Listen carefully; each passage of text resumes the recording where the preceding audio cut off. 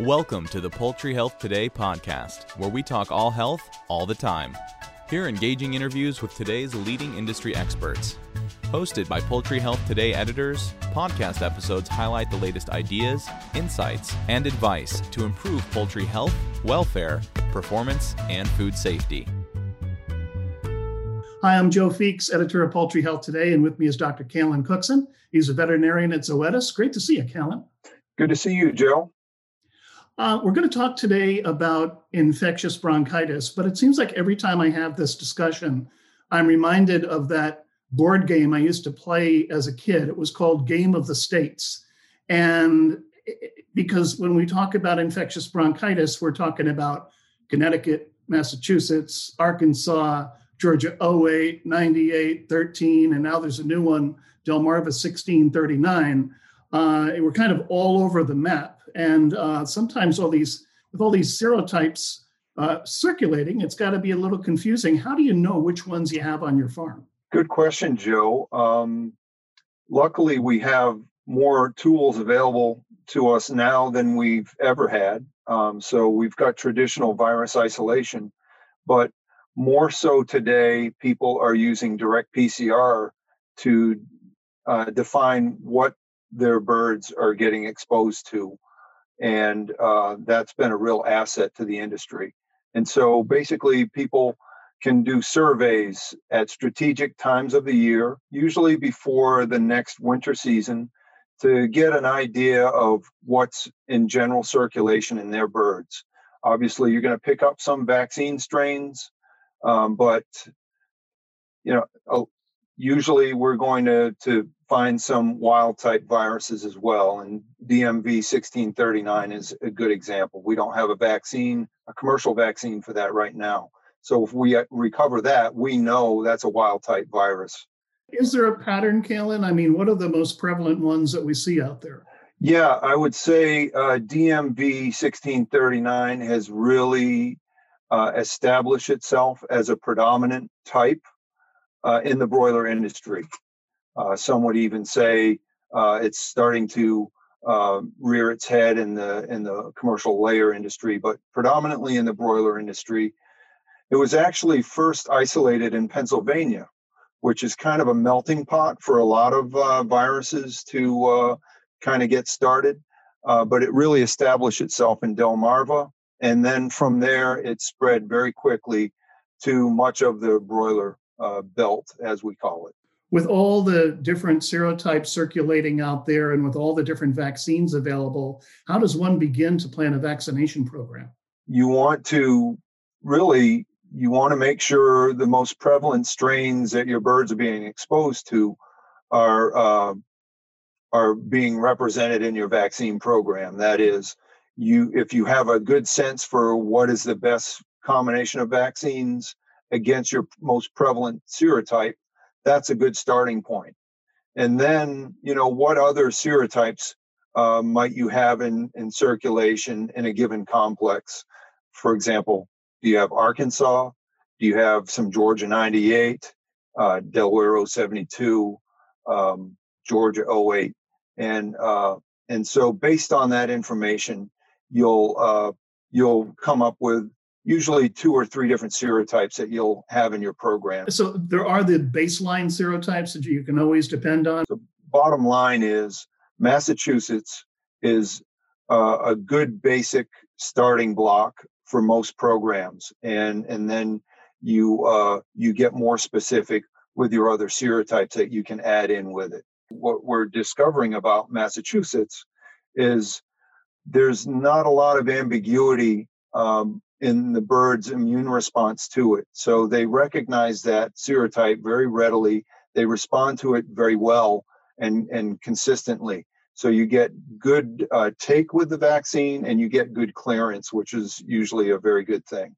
And you use the word take to describe the vaccine or the uptake of the vaccine. Could you, just for the benefit of our viewers, just define exactly what that means and why it's so important?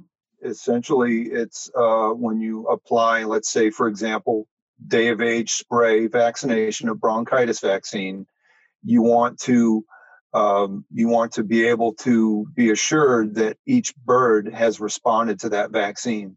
So they saw it and got infected by that vaccine, so they can mount an immune response to it. And this goes back to the tools that we have available today.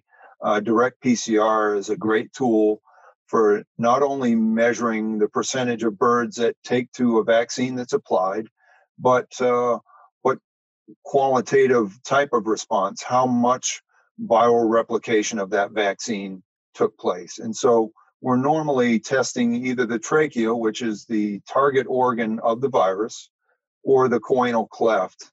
If you do swabs, you can also measure takes in that area. The very first broiler study that we did with bronchitis vaccination and challenge, we did do eye drop to make sure, number one, that every bird got a full dose, but number two, because we had several different vaccine combinations that we were studying, and we were a little bit afraid of cross-contamination of our treatment groups.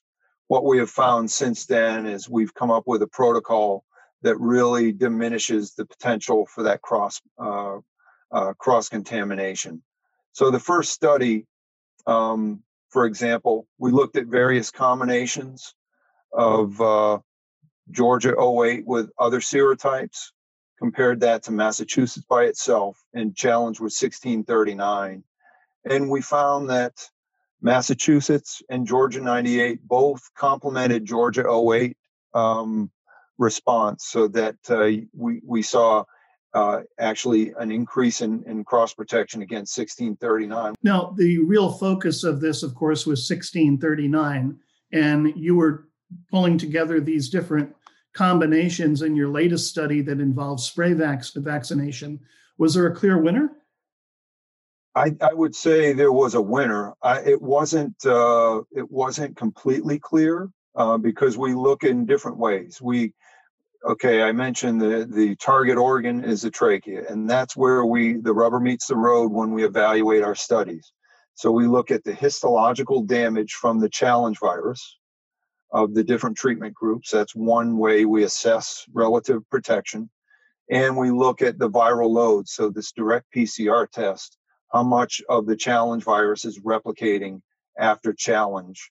How much is the vaccine limiting that replication? So when we look at both of those, what we saw in the first study was in one case, one way of evaluating, Georgia 98 was slightly better than Massachusetts with the 08 in combination.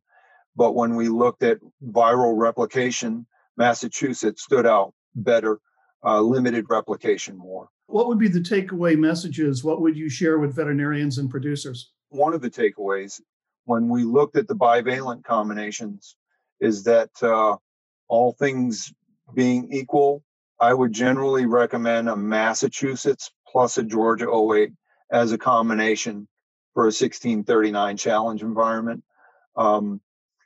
If you have a lot of Delaware 072 or Georgia 98 challenge, and you don't want to go to trivalent, then you might go to a Georgia 98, Georgia 08 combination program. However, that kind of sets up the other part of the study. It was the first time we looked at a combination of all three serotypes. So we had Massachusetts, Georgia 98, and Georgia 08 in combination compared to those bivalent combinations. And it was head and shoulders more protective on both indices, on both histological protection of the tracheas and on shutting down viral infection of the tracheas and shedding in the tracheas. So that was the other major message of that study, is that the trivalent combination. So if you're in a really high challenge 1639 environment, then the trivalent would be the better alternative, especially if you're on a Mass 08 program and you're still having a little bit of challenge that it's not addressing. Thanks for listening to the Poultry Health Today podcast.